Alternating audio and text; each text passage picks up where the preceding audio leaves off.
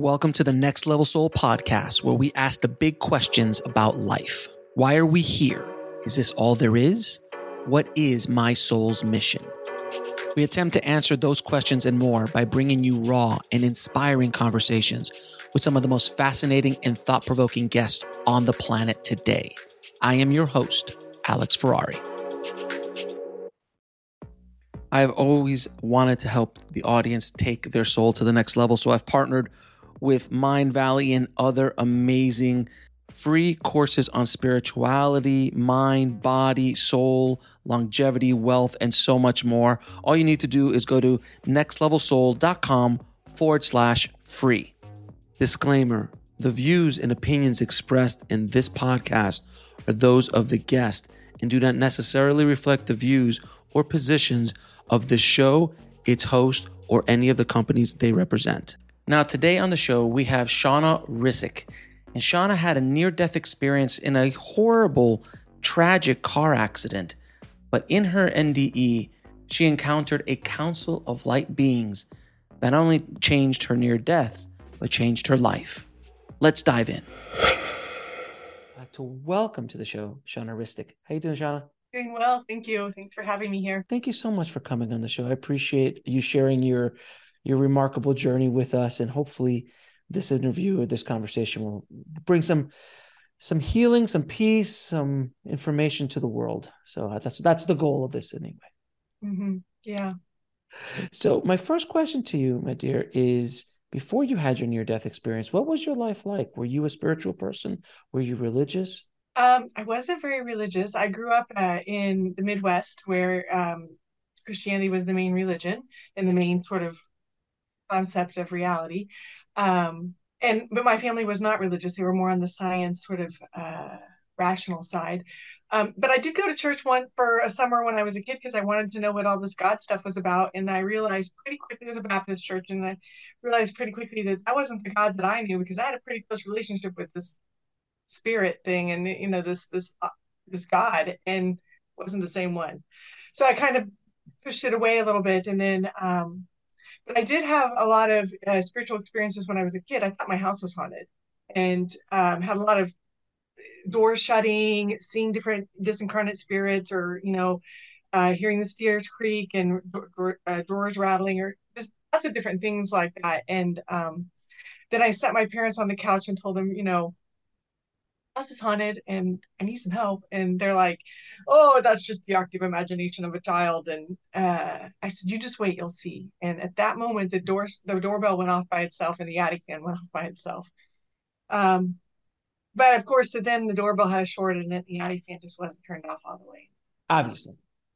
So, that made me really realize that I didn't have a lot of support in this and whatever I was experiencing. And I really shut it down and tried to not experience those sort of things anymore, because I thought, either I'm not safe or I'm cuckoo or something. What's going on here? And then like I'd seen like The Exorcist, and that pretty much freaked me out and did me in. And then I was really scared for a bunch of years, and I learned this technique. I don't want to see us. I don't want to see us. I don't want to see us. And go away. So yeah, The Exorcist didn't do anybody a favor in this world for a while. That's so true. So, but then when I was getting into my high school years, I started modeling and was doing that sort of genre of work and finishing high school, and felt like I had really shut off a part of myself because of that fear. But I was still so afraid. I hadn't really wanted to open it back up. And then after I graduated high school, I left home pretty quickly, got a job as a bridal consultant at a mall so I could still be modeling on the side, trying to get a career going. But I was in Kansas City, and that's not really at that point, wasn't a real big hub for models, especially models that look a little more exotic like I do, or I did. Mm-hmm. And so just kind of struggling with that and going to college, but not really sure why, just because that's what you're supposed to do. And then I lost my job, and a woman in my class was like, I know how you can make some money, but you got to be willing to do it. And I was like, I'll do it, whatever. And it was a strip bar. So I ended up working in a strip bar as a dancer for about a year. And I thought it was a good idea because I was kind of fed up with, going out in the evenings and dealing with men, manhandling and all of that. No offense, but it was like, well, hey, at least I'm kind of benefiting from that, and thought it would be a way to make good money, and I could still leave and go and go sees and modeling and stuff like that. But then, after a while of doing it, kind of got a little jaded, got a little fed up, and it really started changing me. So I thought I wanted out, and I was trying to find a way out. I moved back home with my parents at that point, and was trying to figure it out. They didn't know what I did. I kind of lied. Wasn't really proud of it. Sure. Um, and then, I remember sitting at coffee one night with my close friend at that time, and I told him, I said, I know I came here for a reason. I I'm sure I have, but this place is really hard. It's really hard here, and man, what people treat each other. And I think I want to renege my contract. I just want to go. I just want to be done. And that was kind of just one of those things you say at, like, 4 a.m. after working in a strip all all night, drinking coffee at 4 Sure. a.m. In a breakfast shop. Um, maybe it isn't something that people say. Something I said. No, you know what? Look, listen, I've been in many Denny's at 4 o'clock in the morning in my early 20s, and things were said. I'm gonna say it. Stupid things are said at 4 o'clock at a Denny's or an IHOP. Totally, totally, Right. totally, So it's not totally. that, it's like, you know what? This is hard. Can I renege this contract? Because I'm Right. tired of this. And Yeah. that's just kind of like a Push thing people you out just kind crazy, of man. just kind of thing that flows out of your mouth and you just don't even think Right, about it, right? right. So, I had, I was kind of trying to date or whatever, and just, basically at that point, like in your 20s, it's all about people wanting your pants, and I was like, well, I'm going out with these guys and that's all they're wanting. And then I go to work and at least they're paying me to see that, I'm like, hey, these guys are asking me to go on trips with them. Why don't I do that? And that was just my quirky Wow. brain starting to rationalize that, at least I'd be getting something out of it. So I went on one trip. That was at the end in fall of 93. And that was to Georgia because Atlanta was an up and coming hub in the modeling industry at that point. So I thought, well, I'll just go. I told the guys only on the up and up, no funny business. I get my own room. It's separate. I'm not, there's Mhm. no funny business involved. And he just said, I'm just bored and lonely and I just want company. Okay. So I'll just go to some go sees and go check out some agencies. And then got there. And then, when I was there, he called me in his room one night. It was pretty clear he had other plans. And then, I kind of froze and he was like, you don't want this, go back to your room. So I gracefully escaped. And I was laying in my bed that night and I was like, what am I doing here? How far am I really going to take this? Because this is going to be soul damage. If I, go through with this, this is really going to leave a mark that's going to really influence my relationships and my life from here on out. And I knew that, but I was kind of down this path. And I had another trip planned for Christmas Day, and with another client or customer. And that one was a friend of the owner, but like how safe is that? It's a strip bar owner. Right. I mean, You mean to tell me that the strip bar owner's friends aren't reputable? Like, nice guy. right. So, so, so I fell asleep at night that night in bed, and I was really contemplating all this. And Right. um, I don't know. Do you know how, like, sometimes when you think you're going to go somewhere, like you think in your head, I'm going to go to the grocery store, and you kind of imagine yourself going Sure. there, You walk through the and path. you know, Yeah. you see yourself, getting out and going.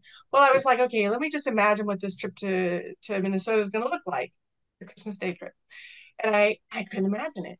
And I was like, why can't I imagine it? That's so weird. And I'm like, I can't even see myself getting there. I'm like, well, okay, can I even imagine myself going to the airport? I couldn't even imagine that. And I was like, wow. So I'm contemplating all of this as I fall asleep that night. And then I wake up in the middle of the night and I sit up in bed and I'm like, holy cow, I'm going to be in a car accident and it's going to be a miracle if I survive.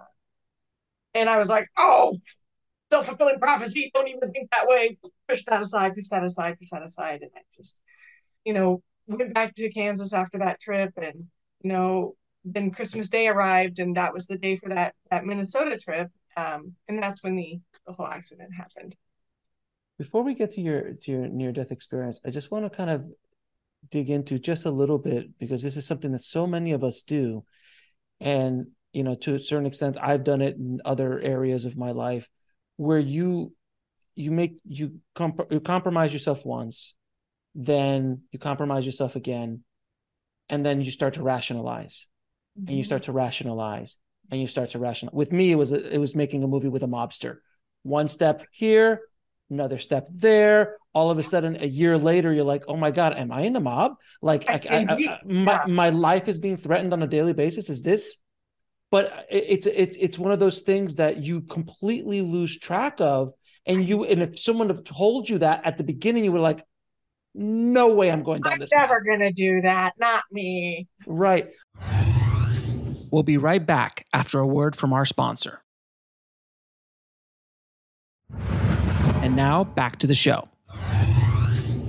But then all of a sudden, because you just like continuously rationalize and rationalize, well, it's going to be okay. Well, at least I'm getting something out of it. Same thing for me. Like, at least it's better than this, well, it's not that big a deal. For me, it was like, oh, well, I'm following my dream, and I'm meeting movie stars, but my life is being threatened on a daily basis, but it's okay. And I'm still alive. Right. Exactly. I'm still alive. I'm young. So I just want people listening that is a dangerous place to start walking when you start to compromise once and then twice. And that's in relationships, that's with jobs, that's with every aspect of life. But I just really wanted to focus that. And thank you so much for sharing that part of your life, because it's an important lesson for people to listen to, because especially younger people, older too, but younger specifically, we are dodo heads in our 20s. I think it's when we really, let our mind and this rationalization, and at that age, that's when that's really kicking in. That's when we're starting to really develop it and cultivate our mind, or our ego mind, or whatever you want to call that, right? And we need it, right? But we can get so caught up in the stories and the rationalizations that we forget to drop into who we really are, because all the messages are there. There's a big part of me that was like, this isn't going to go so well. This is so damaged. What the hell are you doing? I'm contemplating this. I'm sure even there's a part of you that was like, this isn't okay. Every day. We just set it up. Can't hear you, You push it. The thing is, you kind of push it aside, and it's yelling at you. It's yelling at you. It's your intuition. It's your soul. It's your spirit self. I mean, whatever you want to call that. It's somebody is yelling at you, and you get this instinct and this feeling, but you have the ego and the mind is so powerful at that place. And it just silences it, and it's day to day, and it's like, stop. No, it's not me. Stop that. You're going down the wrong way. Nah, it's okay. And we all get those opportunities to start to listen, don't we? And it's one or the other. Either for me, it was something, for you, it seems like it was a car accident. For me, it was like the universe, like, okay, they're not listening. We're going to have to do something to wake this person up. Well, I always say this. It's like the universe starts with a whisper. Yeah. Then a tap, then a nudge, then a push. And it just gets escalating till it's like from a slap to a punch. I'm like, sledgehammer. Nope. Okay. Car accident, piano falls from the sky and hits you in the head. Like something has to happen to you for you to wake up. So let's go to your piano falling, which is your car accident. What was your piano falling? So you know what? I'll be honest with you. For me, I wish I would have had a piano falling, but I didn't. Mine wound itself out on its own. I never left. I was literally was given an exit out, but because if I would have had a piano fall on me, that would have been it, and I would have been a way out. But for me, it was much worse because it took 2 years of mental reconstruction afterwards that I got destroyed so far, much worse than if I would have just been slapped or punched or, so that something itself maybe was the piano. Exactly. That was like, okay, I want to make sure that this person never does this again. So let's torture him. Oh, he's going to torture himself for about 2 years. We're going to bring him to the edge of bankruptcy, almost go homeless, just on the brink, but he's going to have to pull himself out. So all this was about a 2-year process for me, as opposed to if I would have gotten into a car accident, let's say, or something would have happened, I would have been given a release So much. I wish I would have had a near-death experience, but quiet. Well, No, not back then. Back then, not now.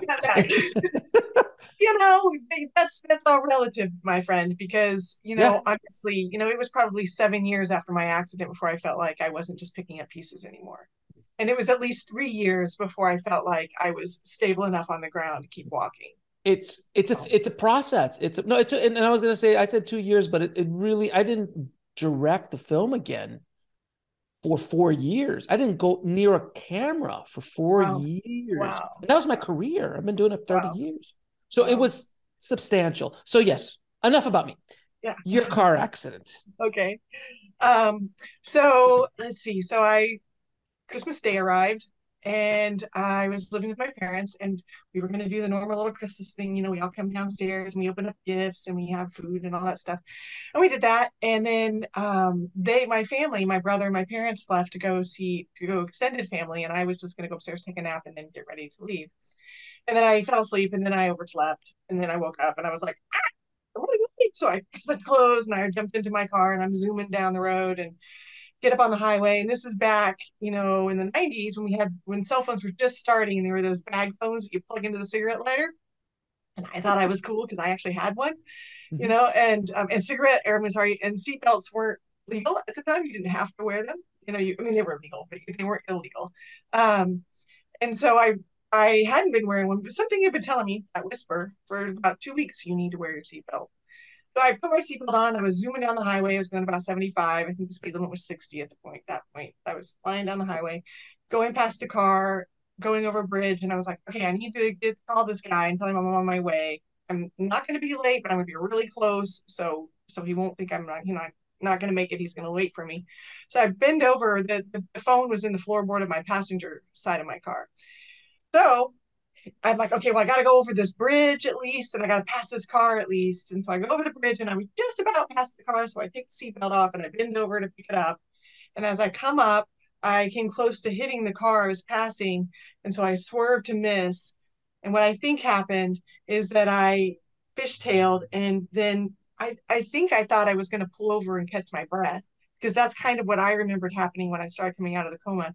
But that's not what happened. I think what happened is that I nosedived into the median, and then I flipped end over end across the median, which was about like 2 lanes of traffic.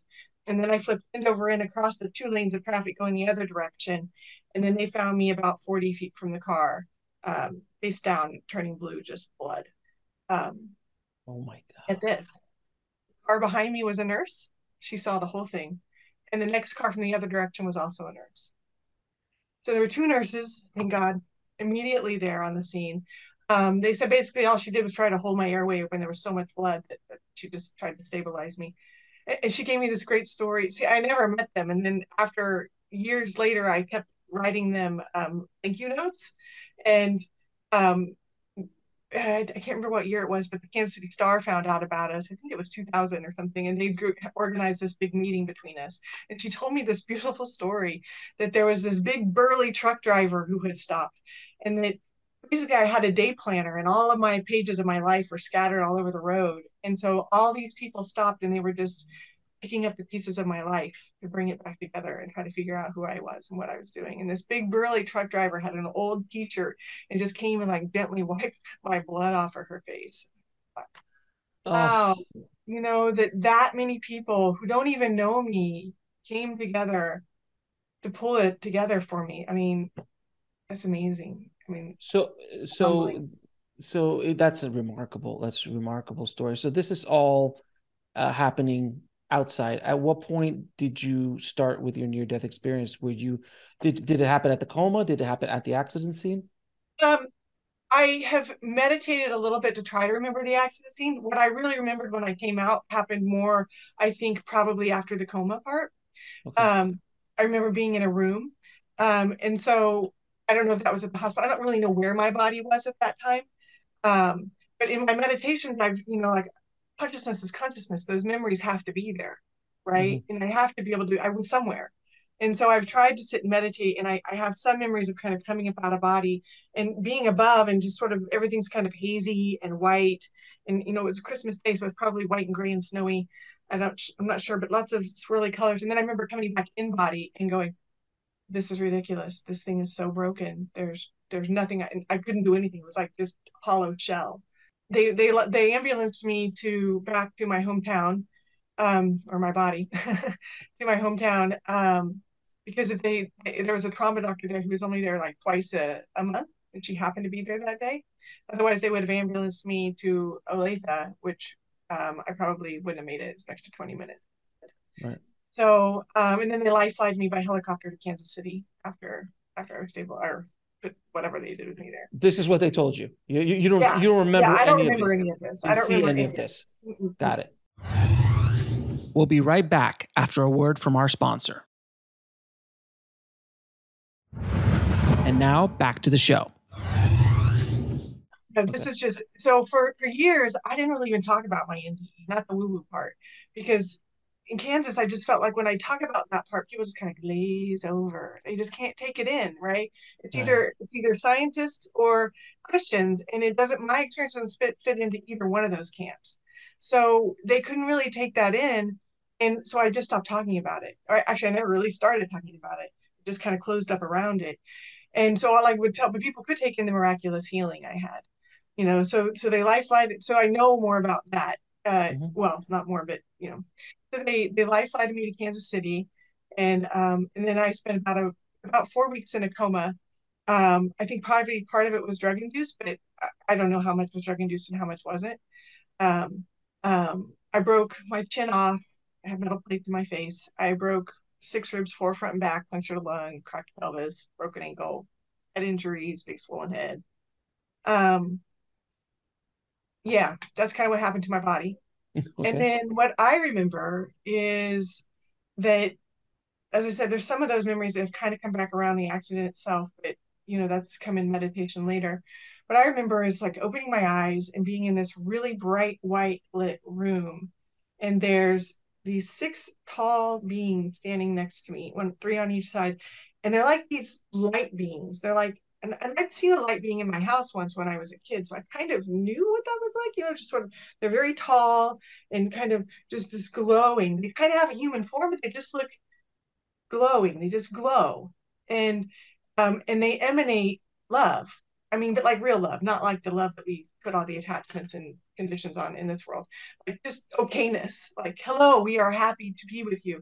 And they lifted me up out of my body, and then I was standing in this room with them, and everything was bright white. I don't know if it was the hospital room. I don't remember seeing anybody else. I mean, it just was bright white, and everything was just sort of white and like a space. And then I remember embracing them, and I felt like, wow, this is like family, like, but family without baggage. Like, and you feel this beautiful okayness from them. Like, it's like reciprocity. It's like they love you, and they want to give to you, and they give to you that love, but then when you receive it, it fills them up so much that it gives back to them. And that's how you create reciprocity. That's how it really functions in this world, frankly. Just that we don't realize it. Mm-hmm. We're all hooked up in our heads, as we mentioned at the beginning. Yes. So they, a lot of it was just about, do I come back or not? Um, they showed me what would happen if, or what I came to do, and I wish I could remember all that. That would be really make my life much easier. Mm-hmm. I understood that I had come to kind of like a mission or for something to help represent them, or they were part of my team or something like that. I call them the council, and we were kind of a team here, and that I had chosen to come in the body, and was I going to stay? And they showed me what I had done to this point, and I saw some memories of experiences I'd had in the past, and especially how I made other people feel, especially this good friend I had. He was my best friend at the time and always wanted to be more than that. And I was too caught up in everything else that not ready for that. And I just saw how the way I had spoken to him, the way things that I had treated him, how I had really been with him, how that had hurt him. And I felt his pain from like his perspective, but also from mine. And it was really profound. And then they also showed me, like what my leaving that impact would have on the planet. and I say me, but I don't think that I'm unique in this. I think this is everybody, that we are so much more impactful than we have been led to believe. And they showed me how my brother would be like, he would transform all his relationships with women from here on out. Maybe he would never even have a relationship. It showed me kind of like looking out of an airplane at night at the city lights, and you see like all the lights in the city and how they're all sort of connected. And if one light goes out, it can create like a power surge that spreads through the grid and dims others and puts others out and even far away. And so if a life goes out, it creates this surge through the power grid. And that's what would happen if I left. And then they showed me what was possible from here on out. And that it wasn't too late. I hadn't gone so far to really screw the pooch, so to speak. And so did I want to go or stay? I didn't want to come back. I was like, this is great. I said I reneged my contract. Here I am. I just really love it here. But I saw like, so a lot of it was about me trying to come to terms with that. And I remember looking down at my hospital bed from like the corner of the room. So like the door was here, and then I'm looking up from the doorway, top of the door, and then the bed's over here. And I remember seeing my mom holding my hand and just kind of sitting there and thinking I could feel what she was feeling. And I remember thinking, wow, what have I done? I can't do this. I can't do this to her. I can't do this to my family. I can't do this to these people. And come to find out, all my aunts and my uncles and everybody just came and camped out in the waiting room because you could only see me 3 times a day in ICU for 30 minutes at a time, and only 2 people at a time. So they would just do shifts for for weeks. And yeah, and yeah, interestingly enough, I found out that I had received, my mom saved all the cards and everything that I'd received while I was in there. And there were hundreds of them. And there were like 50, 60 prayergrams from churches from people I don't even know, and I just, so humbling. I'm like, wow, that many people knew and were pulling for me, putting the energy out there to bring me back, and I think I felt that on some level that I couldn't do this to all those people. But it was still really nice there. And then the last thing I remember is being in a circle of these beings, and there were probably like 12 of them. And I didn't feel, that was the first memory I had in coming back, and that's what I really was poignant with me. And I remember thinking that I didn't really have a choice, or that they were kind of debating whether I was going to go or stay, or do we switch out and someone else go in, kind of that walk-in thing, which I don't think happened. I'm pretty sure that didn't happen. Or do we just totally scrap this thing, or what are we doing here? And then I started waking up, and waking up from a coma is hard. It's not like the movies. Hi, what I miss? It's not like that. It takes a lot of effort to get into body and to stay there. And I think that was the end of January of 94 that started happening. And then they transferred me to a neurological hospital in Gardner, Kansas. And that's where I started really waking up. And the miracles of the healing was that they said it would take 4 to 6 months to rehab from the neurological hospital. I did it 4 weeks. They said I would never live on my own again. I would always need mental assistance. I'd be mentally handicapped. I'd be a miracle if I could, sustain my own life. And none of that's true. So, it was a miracle. But coming back into body was pretty challenging. One thing I remember is like this friend of mine that I mentioned, he was also camping out in the waiting room to see me. And one time I was laying in the bed and I woke up and I saw him there, and he was kind of sleeping. And I remember noticing the room and how that love space that I knew on the other side, that it was here. I could feel it. And then I was just willing him to wake up. And my mouth was all messed up. I couldn't speak. And he woke up and was like, Shawna, you're awake. And I was like, he mumbled something. And so I think he knew I wanted to know what happened. And he started telling me, and I don't remember what he said, but I remember looking in his eyes and seeing, it's him, it's here. that energy that I see in those beings over there, that you can see it in the eyes of every single person, it's here. And that love space that I felt on the other side, that's the fabric of what holds here. That's here too. It just, we can't see it, but it's the basis of everything. And it's what each of us is. We just have forgotten because we've been here for so long and got our own crap going on. We get caught up in the play. We get caught up in the movie. Yes, thank you. Well said. Well said. Yeah. We get caught up in the movie here. It's a pretty intoxicating movie, I have to say. Sure is. It's got a lot of feelies to it. Yeah, there's no question. We'll be right back after a word from our sponsor. And now back to the show. That's such a remarkable story. Let's go back for a second. So when you wake up in this white room and you see these beings, you feel like they're family, but you don't see faces or recognize them, correct? Mm-hmm. And are you telepathically talking to them at this point? Yeah, I would say that it was probably more that. I don't, yeah, I mean, I don't remember like actually moving myself or anything. It just felt like it sort of came from me and it came from them. And you had, did you have some sort of download or understanding of deeper ideas than you do now, obviously, up there? Like as far as what was going on, you kind of grasped what was happening a little bit better? Yeah, that's a good way to say it, because like I said, I kind of, I understood that we were a team and that I had come here to sort of represent the team, or I had the one who agreed to be in body or something like that. But it's hard to really put words to that kind of concept, because it was just sort of a download of an understanding, like, okay, this is my tribe. And these are the, I'm the one who chose, or we agreed on me coming here. So we're going to continue this or not. Right. It was very pragmatic. It's like, look, man, are we doing this or not? Like, are you going to, right. And it was also reminding me about what it's really about. Love.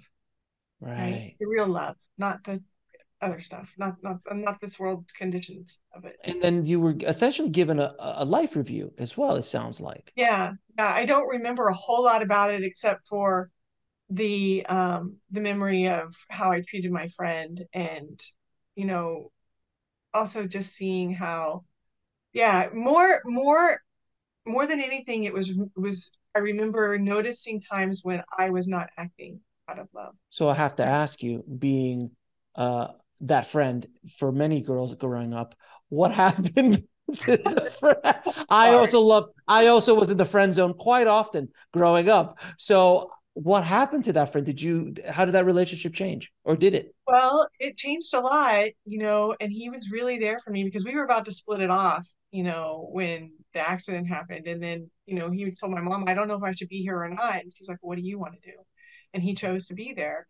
And, of course we got, really close after that, and our hearts opened, and it became really quite something. But then after the accident and I started healing, I'd say it was probably a year later, it kind of started falling apart again. I think he got used to me being broken, and I was ready to be on my feet again, and I wasn't as needy, and I wasn't as, and yeah.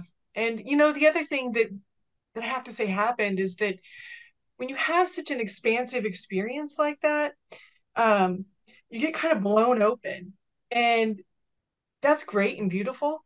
But the problem is you lose all your social filters, and you lose like all that capacity of like you learned here all the way up to then about like how to speak in ways that how to notice when someone can take something, and and how to say it in ways, or it usually just starts blurting out. And I'm sure there was some of that, and the BS filter kind of went away. Yeah, it did. It did. And that's hard on people. No question. And let me ask you though, when you were the miraculous healing, you come back, you start walking back through life. How did you deal with this psychologically? Like, how did you process in our little mainframe that is our head here? Because it seems like a lot over there is just wide open. There's no limits to the power of computation. Consciousness. Here it's very limited. So psychologically, how did you deal with this and process it? So yeah, at first it was really hard. I slept a lot. Trying to stay awake and just stay in body was really hard. I understand why they put park benches on downtowns on all the corners. And then, little by little, I got my strength back and I kind of started coming back in. And then I'd say, when it's like when you have anybody, and many of your listeners have probably had spiritual experiences. And when you have that spiritual experience, it really blasts you open. It's like a full expansion. But then always 2 or 3 days later, there's a contraction that happens where you start to kind of come back and you're like, oh, well, this was like times 10. Right. And so I got blown open. And I mean, like the first time they took me out of the hospital, out of the neurological hospital on a drive to go to another hospital for some base construction stuff, dental work. I remember seeing grass. And it's so amazing. It was just like this vitality coming up from the earth. And it was just like, wow, it's so beautiful, and I was just so enamored with that. But then little by little, the reality of what we're living, like what we do to each other, war, like why is war a good idea? How is that ever going to create peace? Right. I mean, the way people treat each other, just the way that, and because like social filters are gone, and I'm also feeling everything so fully. And so it was like a bombardment to my senses a lot of times and just so overwhelming. And I would cry a lot on the state of the world. Just, what is this place? And I'd say a depression starts setting in. And at some point, probably, well, I went back to school and I was driving again. So I got out of the hospital in February, and by that fall, August, I was living on my own and driving and going back to school. And I remember driving back from school and just thinking, I could just run into that wall. Hey, car wrecks are efficient ways to, you know. And I was like, dude, you can't do that. I mean, your parents just went through everybody just went through this with you. I mean, that would be just such a slap in the face. There was no way I could do that, but the thoughts were there. And yeah, it was really hard. It was really hard. It's the big contraction. And then I started journaling and, just to process it all. And I would just write in free flow and just write all of this, process all these emotions that way. And then, kind of go into a trance a little bit, just sort of just writing and writing and writing with whatever comes. And then I started noticing that something would answer. And it started answering my questions and it started giving me guidance. And that's when I started working with the council on this side. Interesting. The light being from the other side. And they became my biggest cheerleaders and my biggest helpers and explained to me, this is what you should be doing right now. This is a time in your life where you're rebuilding. You're just setting up for future times. You're just setting up for the future. And now, here I am in my late 40s and I'm like, I get it. This is what we were doing back then. But back then, I mean, I didn't get it. I just trusted. But they taught me a really big tool, and that is to follow the expansion. That when you're in contraction, it's really easy. And our whole society is set up to dive into the contraction. What's wrong? How do you fix it? You go to the doctor. What's wrong? How do we fix it? We'll find something wrong to fix. If you go to the government, that's what they're focused on. All the social organizations are focused on what's wrong and how to fix it. But that's one way. But they were telling me that the real way is follow the expansion. You notice what's working, what's right. Where does it open? Where does it pull you? Where does it draw you? Because that's where your truth is. That's where something resonates with you. And so I started kind of doing that. And my boyfriend at the time, which wasn't the one from the accident, we'd already split up by then. We were working in restaurants. That was my new job, was working in restaurants, still service industry, just different venue. And he had met a massage therapist and she was going to teach him massage techniques and I was going to be the guinea pig. And we did one session and she and I really hit it off. She'd had a bad accident. We knew a lot about each other, or connected a lot, and then could never get the rest of the sessions together. And so she just gave us one session for one of us, or half or two. So I went, he gave it to me because I'm the one who's depressed and stressed out. And I said, why am I so unhappy? I have all the things. Okay, I figured it out how to be here on this planet. You need a car, you need a relationship, you need a job, and maybe an education. And I've done all of that, and I'm miserable. Why? That's what everybody tells me. I'm watching all these people here, and that's what they're all doing to be happy, right? And it's not working. And she said, maybe you're not doing what you're supposed to be doing. And I said, what am I supposed to be doing? And she said, have you thought about checking out this massage school? And I said, no, but I will definitely follow that. Because when she said that, something opened. Something was a yes. And I went there and I walked in and it just, and I knew this is it. This is the path. So then I drove to my hometown and sat my parents on the couch and I said, I'm going to massage school and it's not prostitution. Everybody thought it was. I tell you, even after I graduated, do you know I had to go to the adult entertainment section in Kansas City and get fingerprinted and mugshotted in order to do massage? Oh my God. Yep. That was in 96.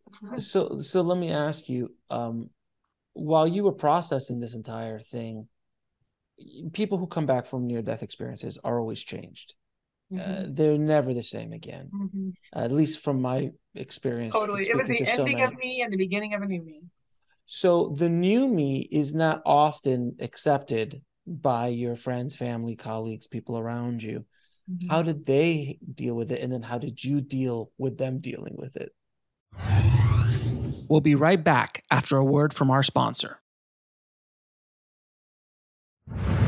And now back to the show. Well, when I first came back, I believed that everything I was before the accident was the reason the accident happened. I understood clearly that I had gotten off my path, that I wrecked the ship. I understand that clearly. And that was maybe from that telepathic download, during the NDE. I don't know, but I got it. And I became this, and because I was so sensitive, I couldn't even handle cuss words. It would just be like knives, if someone cussed in front of me. It was just like, so, I became this Puritan, my shirt say up here. And, I just became this super straight sort of Puritan-like person and very pure, very, I don't mean Puritan in a religious sense. I mean pure and tried to use the right words, tried to be kind, very loving, cried at the drop of the hat about everything. Oh my God, the emotions that came out all the time.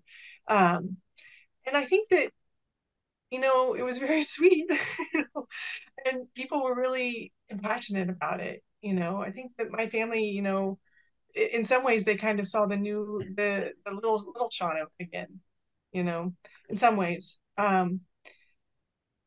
Yeah, I'd say that it's been harder for people, because I've set up my life, when I went to massage school, I've been doing body work and massage and healing work and intuitive work for 28 years now.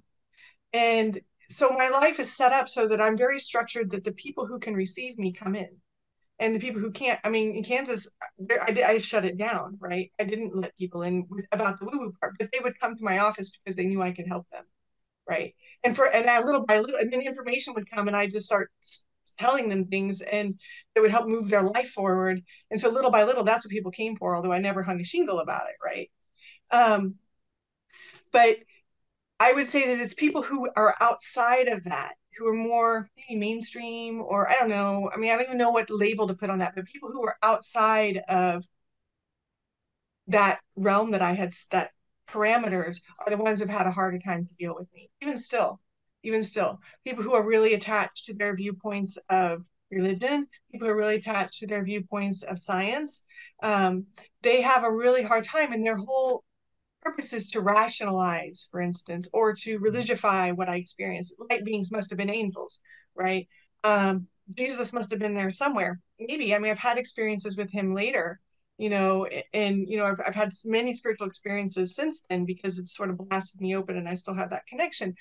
But it wasn't in the NDE, right? Or when I came out and started talking about sitting in this circle of beings, the response was, "Oh, there must have been a show on TV about a trial, and you just took that into your dream space," right?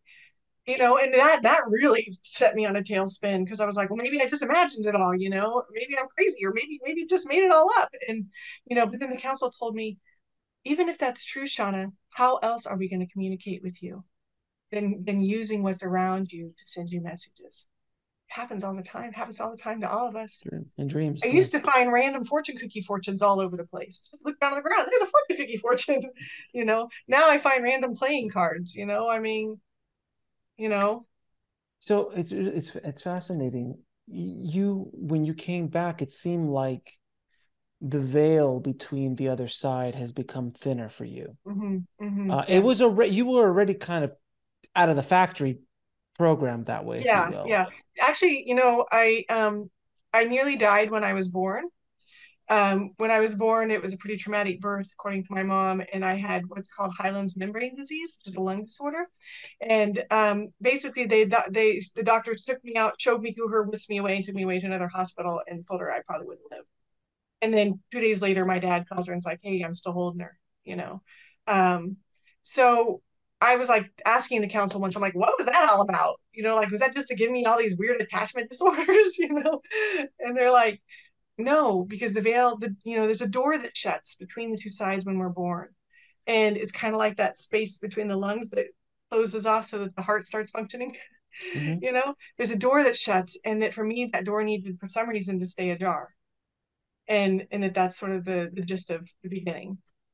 Oh, that's a really interesting analogy almost to kind of Mm-hmm. say that, because the door is shut, but for those who have these abilities, who can see, Mm-hmm. things and experience things from the other side, that door kind of swings Mm-hmm. open for, and then as you could possibly learn how to keep it open or close it Or as when you like in my like. case, as I got older and got scared, I learned how to shut the door, right? And then the door had to be blasted back open. And it did That's it what I came ever. to do, right? It did it ever. So Yeah. what other abilities did you come back with that you started to evolve, come out of you? Well, I have that sensitive, ability to feel others' things, and Empath, that's, like an yeah, empath. I'd say it's that. It's taken quite a bit of work to learn how to navigate that. Much better at it now. I'm glad to have the parameters in my office. That gives me strong boundaries. Um, um, and then there's the channeling with that I was doing through automatic writing. I could hear them. Um, and then that, well, that all started really coming full circle and really, I'd say, once I started doing body work, which I graduated massage school in 96. And so that was 3 years after the accident. That was probably right about the time where I was like, okay, I'm starting to feel like my feet are on the ground here. Um, and a lot of times I'd be working with clients just doing massage, but then they'd start say, ask her about this, or give me, or I get these impressions, or I get these visions. And I was arguing with it. I'm like, that's crazy. I'm about anatomy, physiology. Nobody's going to believe this woo woo crap around here. Sorry, woo woo Mm-hmm. stuff. Mm-hmm.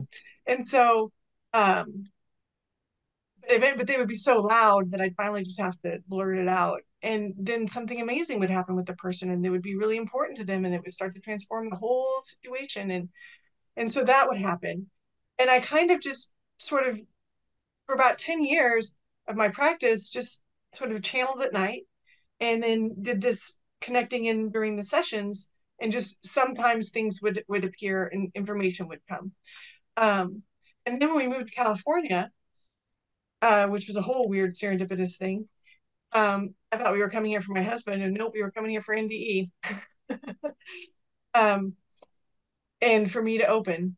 Then people told me, no, people really want to hear about that spiritual stuff here. They're really open to that. They're not going to doubt you, and they're not going to question you. And then I had to find words for it, because I'd never talked about it. I just kept that inside.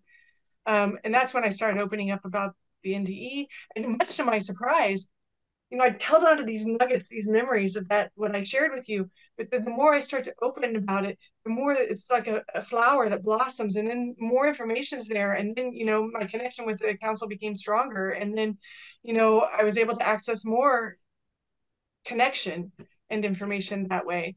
So, um, now they've basically taught me how to, now I focus a lot on trying to teach others to do this. They've taught me that, so the world is vibrational. I'm sure you know that. And that sound is a vibration. And so our name is a sound vibration that each of us have vibrated, have resonated with our whole life, right? So you can use someone's name as an anchor to tap into their energy. And you kind of go up in the matrix and you drop down in them. I like to know the location they are in the world, because then I can drop down in them. And you can't do it if I don't do it if they're not open and all that stuff. You get creeped out. You're gonna Right. spying on me. No, Right. you feel the person, and I mean, well, first step is you have to know where you are, because if you don't know where you are, you can't know where anyone else is. So I use my own name sometimes to drop into my vibration, feel where I'm at, so that that's been a whole challenge. I mean, everybody always talks about boundaries. You need better boundaries, because with how open I was. But what's a boundary? Like, what the hell is that when you feel like everything just merges one into the other, right? And we'll be right back after a word from our sponsor. And now back to the show. I realized that if I was focusing on boundaries, I was either focusing on the other thing I was boundarying against, or I was using my attention to create a wall or some symbol to boundary myself. But if I just dropped in here and I dropped into my vibration and my frequency and then felt that, then I could just notice when something shifted me. And then when it makes me it bumps into me, then instead, our tendency is to be like, what is that? What are they doing to me? Or what's wrong with me for feeling like that about that person? But both of those are projections. So if I instead just notice that's information, and then I could get really curious about it. Hey, what is this? I know where I am right now. And this, or as I went up to drop into this person, this is what it feels like. Right. And it's been challenging. I mean, sometimes my mind's like distracted all over the place. And I'm like, gosh, I got to call this person. I always drop in 15 minutes before a session. And I'm like, I got TikTok, right? And then I realized, oh, that distraction's not me. That's their path. That's what they're doing. I got it. And then I have a little process that I do that helps me create a framework of questions to understand and kind of settle into what's going on with that person before I call them. So that's sort of one thing I do. And then I work on teaching other people to feel their own vibrations so that they can navigate the world that way. So do you, when you channel the guides, are you able to, I mean, as you know, I've had a lot of channels on the show, so I'm always fascinated. Mm-hmm. Everyone's process is a slight bit different. Can you just like, hold on, let me ask. And then they pop in, oh, okay, is it something like that? Or is it only through automatic writing, or does it just come sporadically? Can you control that opening? A little bit. It all depends on what my crazy mind is doing at the time and how anxious I am. Sure. Minds are a thing. But in general, it used to be that it would just sporadically happen. And then I started trying to track down, like, what do I feel it's telling me that's going to happen? And it used to be a buzz behind my ears. And I would notice this and be like, oh, okay. And then at some point, probably about 7 or 8 years ago, they told me that things were changing on the planet and that they were still there, but that it would be harder to feel them. And that the way of feeling them would be different. And I didn't feel the buzzing anymore after that. But I can settle in and sort of drop back to that falling back space. And then I can sort of be in touch with them and feel them. And that's also the space I go into when I'm with other people and feeling what's going on with them. So when did you come out of the near-death experience closet? It sounds like when you went to LA or California, you 2015. Right, 2015, for God's sakes. Is that the first time you really started to like really open up about it? And then when did you start doing interviews and like really getting out there? Well, so in I think it was 2013, probably, Spirit told me, well, my husband was working with spiritual teachers at the time, and he had met his root teacher, whose name was Mokshananda, and he was here in Santa Cruz. He'd met him and had an awakening with him and had been working with Moki via Zoom, or I don't think it was via Zoom, I don't know what it was at the time, distance, at that time. And Spirit told me, Council told me, hey, it's time for you to meet Moki. Whenever it happens, it's going to happen. And, I was home with the baby. He was one traveling, doing all these spiritual things because I was home with the baby. My son was probably, he would have been 6 or 7 at that time. And old enough that I can start traveling. And so I told him, hey, whenever it happens is the right time, just make this trip happen. And we go there, and Moki had organized a dinner with like 10 people the first time we were there, which was not really as intimate as I had really anticipated with my husband's spiritual teacher, but okay. And we met a bunch of people. They were interesting, a really interesting sound healer and another guy, and then the next night we're downtown Santa Cruz and we're in a bookstore and we're trying to roll out of the bookstore, but we keep losing people. Finally we roll out, and it just happens at that moment there's a guy standing next door, and he's someone that we'd met the night before. And he has this whole idea for a television series around near-death experience. He thinks Santa Cruz is a place for that to happen, and he's got some money and he wants to throw it that way. He didn't have enough money for a TV show. This was, don't forget, this was 2013. This was long before a lot of this stuff is going on now. And so he's the type of guy who can go to a conference and meet all the keynote speakers. And so he met Raymond Moody and got the Moody's on board with this. And so he brought the Moody's to Santa Cruz and us to Santa Cruz, and we met. It was like, wow, these are my people. So my first interview was actually with Raymond. And it wasn't very good. It was Raymond going, so tell me about your near-death experience. And here was my response. What do you want to know? Not a very good. You've gotten better. You've gotten better. Thank you. Cheryl, his wife, started saying, you got to quit self-editing. So you're self-editing. And that's when I started really having to learn what that means. So that was the first interview. And then we decided to try to make a movement happen in Santa Cruz. And we were going to do symposiums and get a class at UCSC, which we did. My husband co-taught it with Raymond for one semester. But then the whole thing, our benefactor kind of just lost interest, and the whole thing sort of fell apart. And after I'd moved me, my family, my cat, the whole thing to California, where cost of living is 3 times my mortgage. Oh my God, Spirit brought me here and let me drop. So it's been a hustle, to just sort of, but thanks to Raymond's help and the IONS groups, I started speaking. I think the first public speaking I did was at an IONS group in Saratoga, and then I did an IONS group in Berkeley, and I spoke in Marin, and became really close to a lot of those facilitators. And then when COVID hit, everything went online.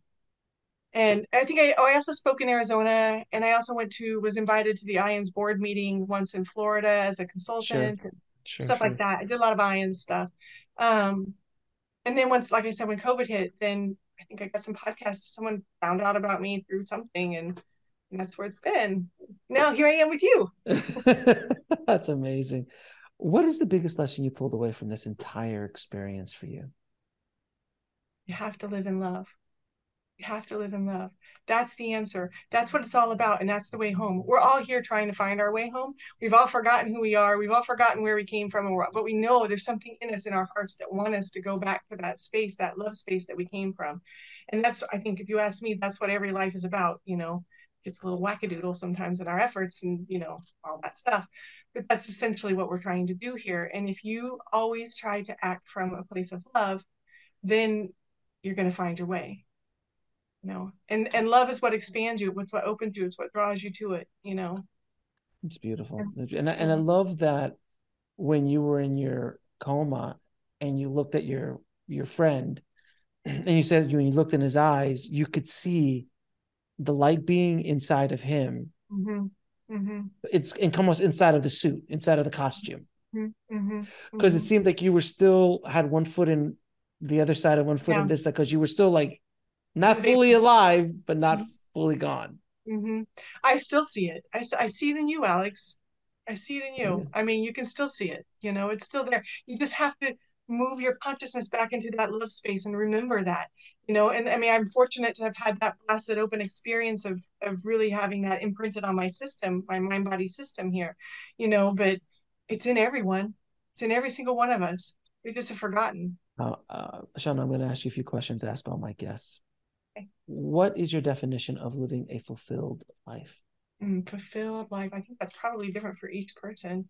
But for me, being of service, really, it's so gratifying to watch people transform and change. I had some sessions yesterday that were just, someone who hasn't slept for days called me and said, I slept last night, and, because we got in touch with her inner child and listened instead of trying to control it, and I don't know, just be of service and to be able to help transform this world in even small ways is it. If you had a chance to go back in time and talk to the little girl that you used to be, what advice would you give her? Don't watch The Exorcist. Stay open. It'll all be much better that way. 1, don't watch The Exorcist. Just stop there. 2, careful with that drive on Christmas. Totally. But you know what? And I love asking that question because when you look back, we all look back to our lives and we all say, oh, I wish that we would have done that differently, or I wish I wouldn't have walked down that path. But at the end of the day, that's who we are because of it. Yeah, the NDE, I mean, we were standing outside of that restaurant where that guy that we'd met the night before us, and he comes over, and I'm thinking, this is about my husband. He's the one whose spiritual teacher's here. He's the one who wants to be here. I'm just, along for the ride. First words out of that guy's mouth is, do you know anything about the near-death experience? And I had never had anybody I didn't even know that phrase at the time. Because I'd never went out and researched it. It wasn't really an internet thing at the time. And that changed everything. And that one, had I not had an NDE, maybe I wouldn't have even ended up in California. Right? It just, sometimes I look back and I think maybe it all had to happen anyway. We'll be right back after a word from our sponsor. And now back to the show. It is all a divine plan. Divine organization. Yeah, it's this divine organization that. In that light, I think it's important to recognize that we are co-creators with the divine. Well, obviously, you went off track because you could have gone that path. Right. And it's really interesting because if you would have maybe gone on the path that you were supposed to be on, it might be different. But you learned so much on this path. Who knows what you would have learned on the other one and where you would be. Maybe you would have gotten to the same place, just a different way of going about it. Maybe, yeah. You have no idea, but there's no waste. No, there's not. And even if you get kicked off track, even if you're co-creator, so even if you choose to take the other path, they're pretty persistent. Like we said in the beginning, it's a whisper, and then it's a yelling, and then it's a... Well, I mean, arguably they have nothing else to do on the other side. So they're like, look, all we have to do is watch this one. Boom, boom, boom. Let's just keep slapping her around until something happens. Well, I kind of come to learn to it that, a concept. So this council has kind of taught me this concept of what I call the tribe. And that, we all talk about guides and our ancestors and all of these beings that are here helping and assisting us in different times in our lives. But there's also these beings, I like to explain it for lack of better, just for a concept, like if we each came from our own planet. And on that planet, everybody there is of a similar vibration that you are and a similar love frequency. And that when you're going to come and your consciousness is going to travel through space-time to come to planet Earth, there are a certain amount of beings that are close to your family there that agree to accompany you on this journey, or maybe stay after your body there and accompany your consciousness here. And that they're so close to you that you often don't even feel them as separate. But they're the ones who do that little serendipity thing, like, look, you look at the clock and it always says 111, or, you need something and it happens to appear, or, you find fortune cookie fortunes everywhere, or whatever. Right. And that it's important to recognize that, that's what the council is for me. It's that tribe that is here guiding each of us, and we all have that. It's a soul family, in some soul ways. Family. That's a good word for it. Yeah. And I think that so many of us are so busy looking out there for help, we forget to drop in here. Because when you drop in here, then you can feel them. Yeah. Well, the answers are all inside. They're never outside of us, right. Without question. Now, how do you define God? The great all that is. It's that ever-present pregnant possibility, pregnant potentiality. It's this vibration of love that holds everything, and that is at the same time the void and all the emptiness where everything is nothing, and at the same time pregnant potentiality where everything can spring forth from it. And it all comes forward in love, and it's always there for working in our benefit, working in our favor, even if we can't see it. And what is the ultimate purpose of life? Find your way home. And where can people find out more about you and the work that you're doing? My website, www.shawnaristic.com. And that's the best place to find me. And do you have any parting messages for the audience? Trust yourself. trust yourself in here, in your heart, and follow the expansion. Follow what opens you, what draws you to it, and no matter what your mind says. Get out of the active, crazy mind and just drop back into this receptive place. Shawna, thank you so much for sharing your story, being so raw and honest about it. And I hope this helps some people out in the world. So I appreciate you and what you're doing for the planet. So thank you. Thank you, Alex. It was really great to spend the time with you. I enjoyed it. I want to thank Shawna so much for coming on the show and sharing her story with all of us. If you want to get links to anything we spoke about in this episode, head over to the show notes at nextlevelsoul.com/289. And if you've only been listening to this over podcast and you want to watch these amazing conversations, please subscribe to our YouTube channel at nextlevelsoul.com/YouTube. Thank you so much for listening. And remember, trust the journey. It is here to teach you. I'll talk to you soon.